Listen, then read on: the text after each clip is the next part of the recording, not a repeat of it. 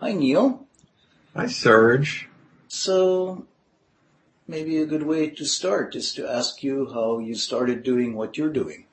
hmm So, I would say about 10 years ago, uh, I was in the final stage of my studies in marriage and family therapy, and I was working with parents who were in the midst of divorce, and children began to be sent to me, and what to do with children. Mm-hmm. I was a divorced and remarried dad. I'd experienced the pain of my own children in divorce. And certainly I had read your book and been affected by it, and realized that there was the possibility for my helping not only parents but kids. So the first part of the work actually was that my supervisor at the time said, "Oh, do you know about sand play?" Mm-hmm. I said, "No." And she said, "Oh, well, why don't you read these things?" And it was about Jungian work and symbols and children working very somatically and viscerally with symbols in the sand. And so I brought into my office a small sandbox, began bringing in figures, dragons, dinosaurs, bears, mother kangaroos with their babies in their pouches, and kids began to play. And so that was my first experience with the somatic in therapy with children. Then later, I was in the midst of training in core energetics, and the body-centered piece entered in a deeper way, which I can talk to you about further. Yeah. So, how does the somatic piece enter in that perspective? So in looking at the body, I first have to think about myself and how I was affected somatically by my own family experience. I grew up in a household where my mother was quite sad, quite functional and brilliant, and also depressed, and I sensed that. And so I know now through my own work as a client in somatic therapy that certain parts of my body began to close down. My breath became very shallow. My body became at its extremities, in my hands, at times with fear, cold. And I would say that there was a tendency to move towards the cognitive and away from the body. Mm-hmm. Mm-hmm. And so, in a sense, this work in healing and the healing of children is about, on one level, the healing of the inner child in me. Mm-hmm. And so I found that working with children, I noticed very early on that in family difficulties such as divorce, the kids were literally stumbling into the room. And in a sense, very ungrounded. And how could I address this not only as a family therapist, but also someone trained in core energetics? How could I adapt some of what I knew to pain in children? And so initially the work became first of all, fun. My initial supervisor in the kids' work is Dennis McCarthy. Dennis is the creator of dynamic play therapy. He invented things like the hitting contest, which is working with a cube and a bataka and kids just hitting away, moving energy with a lot of joy, and getting pleasure in the fact that they can hit. Dennis, who's my mentor in the kids' work and the editor of the book Deep Play, exploring the use of depth in psychotherapy with children, where I have a chapter that recently came out. Dennis says when a kid hits 300 times, his or her life changes. And the reality is I've seen that. I've seen kids get much more grounded. So the somatic entered dramatically. So when you're talking about 300 times in a row, or 300 times over a session, or 300 times over a month, what's just to have a sense of what we're talking about here. That's funny because it depends on the kid. Yeah. Certain kids are very competitive, and so it's hitting in the same session. Mm-hmm. Mm-hmm. Other kids want to play with the rules, but the reality is that the current rule is in the same session, and the leading kid right now has about 1,200 hits. Wow. On cube. But so it's very striking, because we're talking about the kids coming into the room and stumbling into the room, in that sense of, in a way, shutting down and being pushed and being constrained. And in contrast, you talk about the joyful hitting and, at least 300 times, which is exactly in a visual way, the strongest form of engagement and expression that you could have. So, I could see the transformation you're talking about there. Yes, and a key part of the transformation is kids being able to feel their own bodies. The cube is also used. The foam cube is also used in even a more dramatic way with kids, and now we do this with adults too, kids really sort of smashing their bodies against the cube, bouncing off it, climbing on it, experimenting with how big they can be when they're standing on top of a cube. It's just, it's a joy to see kids begin to open up using some of these approaches. Mm-hmm, mm-hmm. And so maybe in the practical, I have the before scene, which is the kid, being shepherded there by parents who are worried about them and, a little shut down and so on, and kind of almost reluctantly entering the space. Then I have the after scene of the kid jumping around, bouncing off the cube, or, beating on the cube joyfully. And so what happens in between? What's the transition? Sure. Well, first of all, let me just say that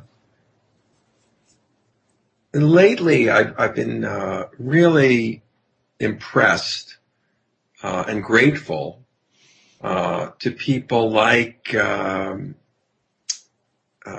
Jackie Carlton, who's the longtime editor of the work and the journal, the International Association of Body Psychotherapy journal, and she's introduced me to the work of Asaf Roloff Ben Shahar, mm-hmm. who's working in the relational sense with families. And what I want to tell you is that what happens in between is a relationship with parents. I mean, structured into this now with the work with children is meeting every 4 to 6 sessions usually with parents, because the family system is a limiting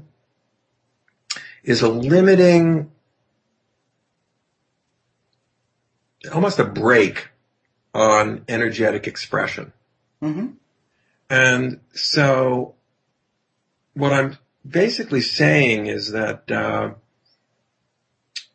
one of the critical parts of this is seeing how a child can fit back into the family system and how you can move transference in a positive way back into the family, and where the kid can actually be an engine of healing within his or her own family.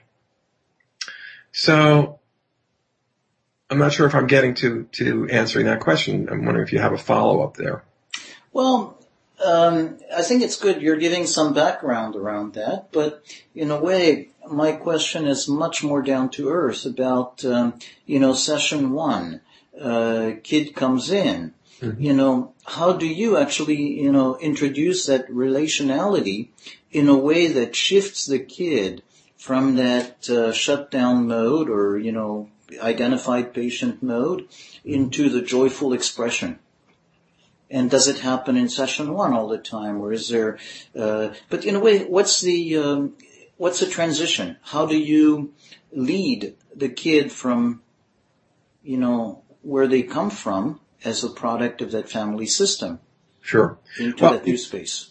Yeah, I mean, I think this involves a certain amount of tracking. What Marsha and Brian Gleason talk about as leading by following in the couples work. And so in a sense, it's matching my own pace to that of the child. If a kid comes in and the child is playful, I will be playful. If the child likes to speak in voices and accents, I'll match that. And the magic of this, of course, is that we're not just in a talk therapy room. We're in a room where kids have a chance to use the language of play and use things that they would use in play, whether it's sand or clay or a ball they can bounce on, a big exercise ball they can bounce on. And I should mention that. Session, invariably, young people, and the youngest I'm working with now is 7. Young people, and the oldest right now at the moment is 15, just about 16 now. Mm-hmm. Invariably, the exercise ball, with adults, of course, core energetics people use rollers. Young people, you're better off with an exercise ball. Most of the kids love to bounce on the ball, and that begins to move energy. So that's often session one and the thing which begins to loosen things up. And then you begin to see the kid and the child coming out more as themselves in session. Right. So the ball, in a way, is the invitation to play and to start moving energy and feeling that energy. Correct. Mm-hmm. Mm-hmm. And then you follow it. Yeah, and not only are you following, you're following also the motion of the child. So what you see often, and I talk about this in the chapter in Deep Play, is this real strong forward momentum. Young people have a lot of energy.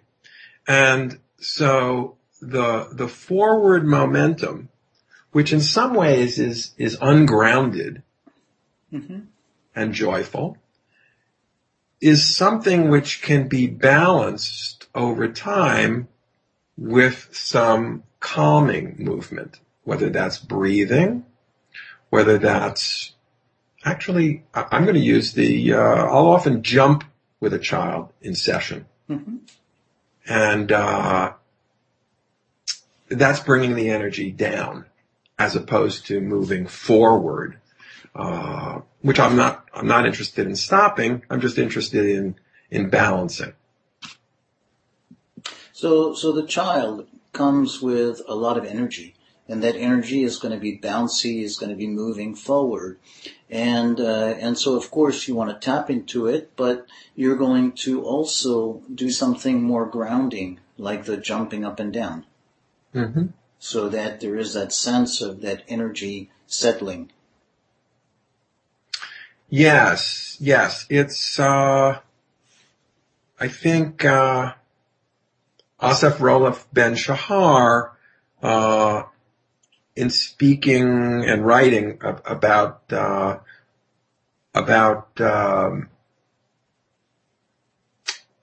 resonance, in a sense, what I'm looking for is young people beginning to resonate more with themselves. Mm-hmm. And, so, there's the calming aspect, and there's the charge aspect.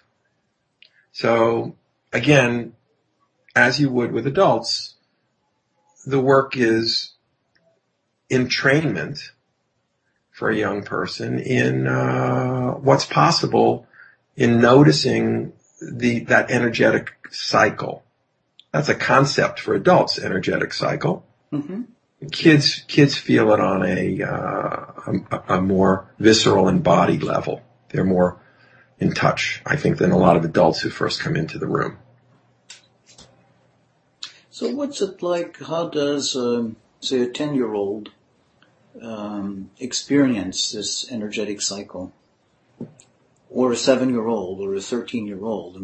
But to take an age and to see how do you notice that experience? First of all, let me just say that I'm not looking for one particular pattern in each session. Mm-hmm.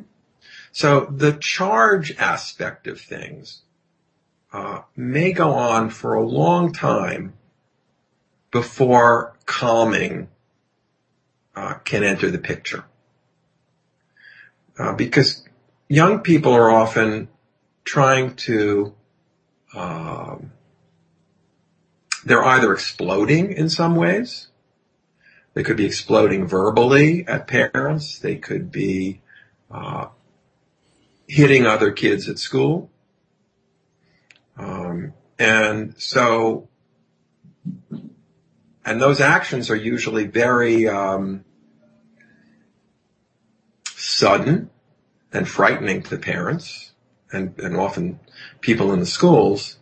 And so what I'm looking to do in session is actually extend the charge, allow for an extended expression of charge before I think about calming, because there's so much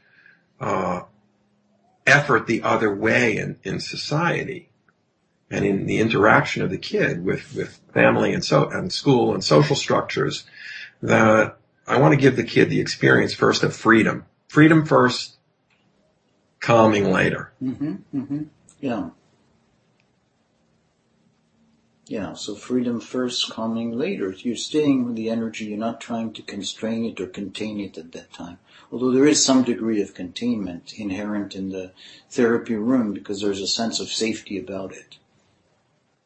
Yes, and I use the classic core energetics idea, as you say to clients, don't hurt me, don't hurt yourself, and don't hurt the room. Mm-hmm. Yeah. So, if a young person is I use boxing gloves and a shield and young people are punching often, which they have a lot of fun with. They're not going above the shield to hit me in the face. That's pretty clear. Although they like to come around the side and aim for my belly.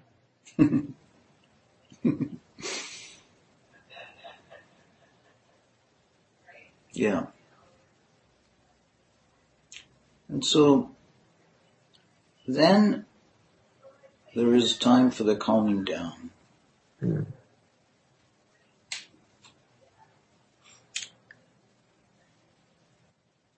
Yes. And the calming, often young people are not breathing into their bellies. Pretty simple. So that's a skill. I had a young person who came in, and there were reports of this child fainting in school as a way to manage anxiety. Wasn't doing well in school, and when he was confronted by teachers, would faint.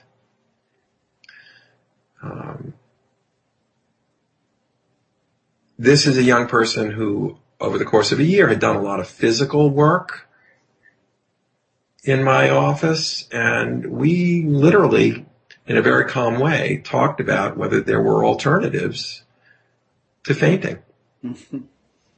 What could he notice in himself as cues that his body was about to shut down temporarily in response to stress? What could he notice in terms of his breathing? And so even the interaction between this young client and myself had a very calming, almost hypnotic quality to it, and had to do also with the trust and the relationship we built over time. So he doesn't faint anymore, and is doing a lot better. And so the calming can also, at a certain point, involve not only the somatic. We go back to the consciousness piece and speech and its use in calming. Mm-hmm. Mm-hmm. Mm-hmm. And as you mentioned, that relationship that's building trust.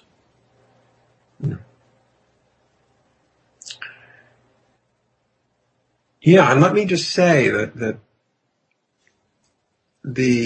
what's really been moving me lately is the building back of the relationship between parent and child.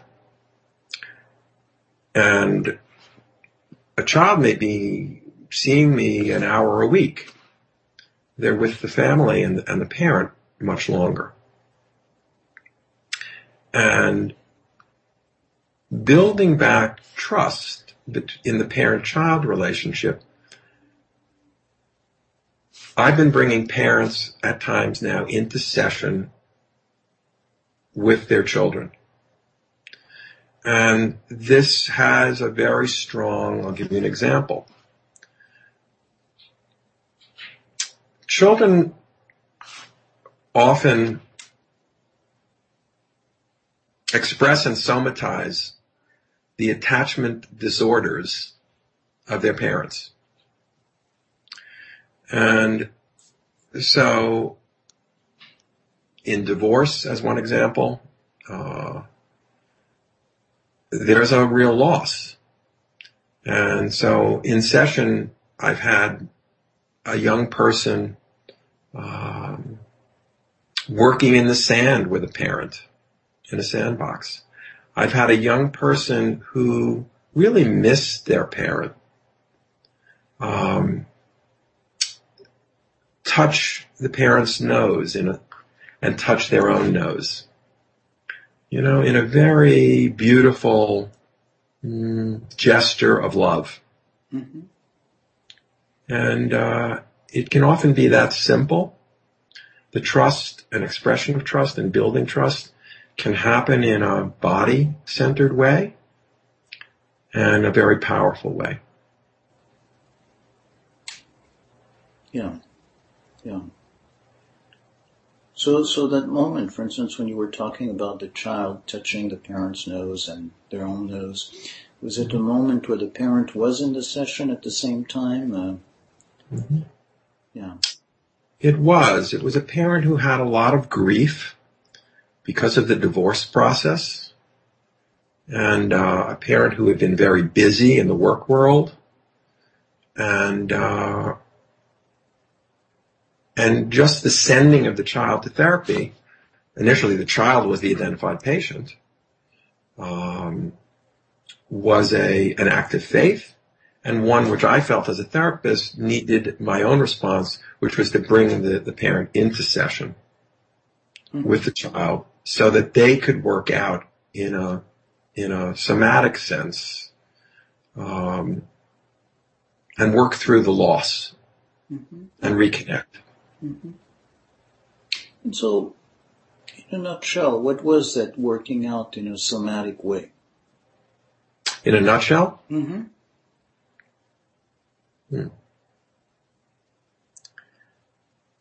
For this particular example, I guess you're asking. Yeah.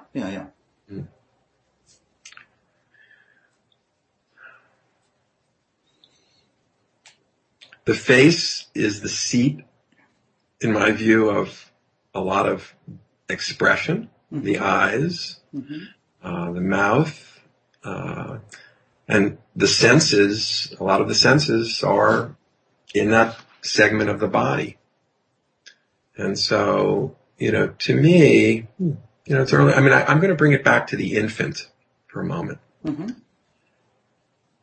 infant, I guess I've been touched here by Wilhelm Reich speaking about infants, the work that's been done in attachment with really young children.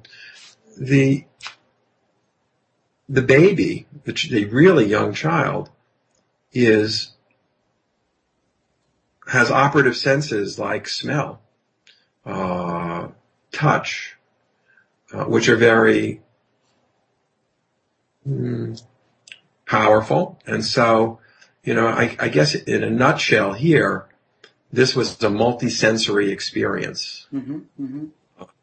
This child was physically close to the mother, in session. They were both seated. And so the touch, I think, was only sort of the tip of the iceberg, in the sense that I think there was an overall and a stronger energetic connection, which I'm going to just say is also an energetic field connection between the parent and child. So what I'm hearing a bit, and I want to double check if that's what you're talking about, is that because of the difficulty of the divorce, they could be next to each other, but in a way not see each other. And the work that happened there is that they were able to see and sense each other in a way that was not possible otherwise. Yes, and in a way which, as children get older, there's almost a reluctance, and maybe it's a cultural reluctance, to touch and to hold. And, the need for parental love continues even as the child gets older. Physical connection. So that's in a sense what we see. I remind parents all the time that their child is not going to be this age forever. And they may not be as willing to connect in this loving physical way. And so do it now. Yeah, so literally in a very practical way, we're talking about a sense of connection, and it's not abstract, that sense of embodied connection that's going to include the touching, the looking, the paying attention, but that this is very concrete and at the same time very deep. It is, and I'm going to also take a moment just to tell you a quick story about a slightly older kid. What I was just talking about was an interaction with a 7-year-old. With a 10-year-old, there was a situation where this was a child who was having difficulty in school and was very upset and came in one day crying. And the mother was in the waiting room. And I asked the mother to come in, and she held her child. He immediately went into her arms. And they had this extended moment of care, which again, here, a child getting older, maybe a parent not as comfortable with the holding, and maybe the child less comfortable as they get older with the holding and, again, touch and connection. Yeah, touch and connection. And so, Neil, as we're coming to the end, I want to just see if it feels right to end on that note of touch and connection, or whether you might want to add something.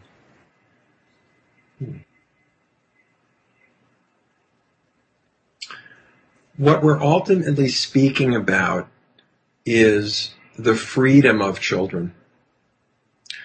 The freedom of children to explore who they can be in the world, what contribution they can make in the world, and whether they can live lives which are pleasurable, open, and that make a contribution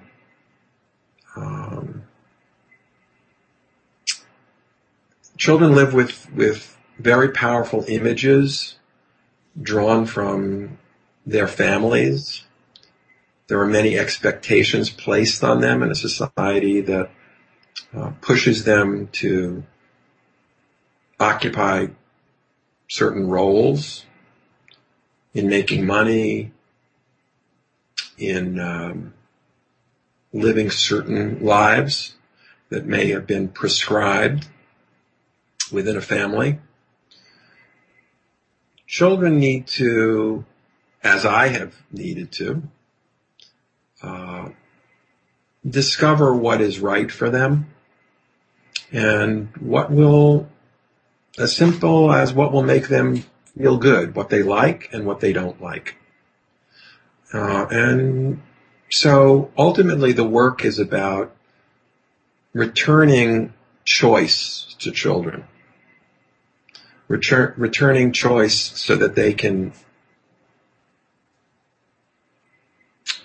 interact with their families, take what they like from their families, and move forward with something that's joyful and powerful and that expresses who they are in the world. Thanks, Neil. Thank you, Serge. This recording is part of the Somatic Mindfulness and Relational Psychotherapy podcast. See the website relationalimplicit.com. And so ultimately the work is about returning choice to children. Returning choice so that they can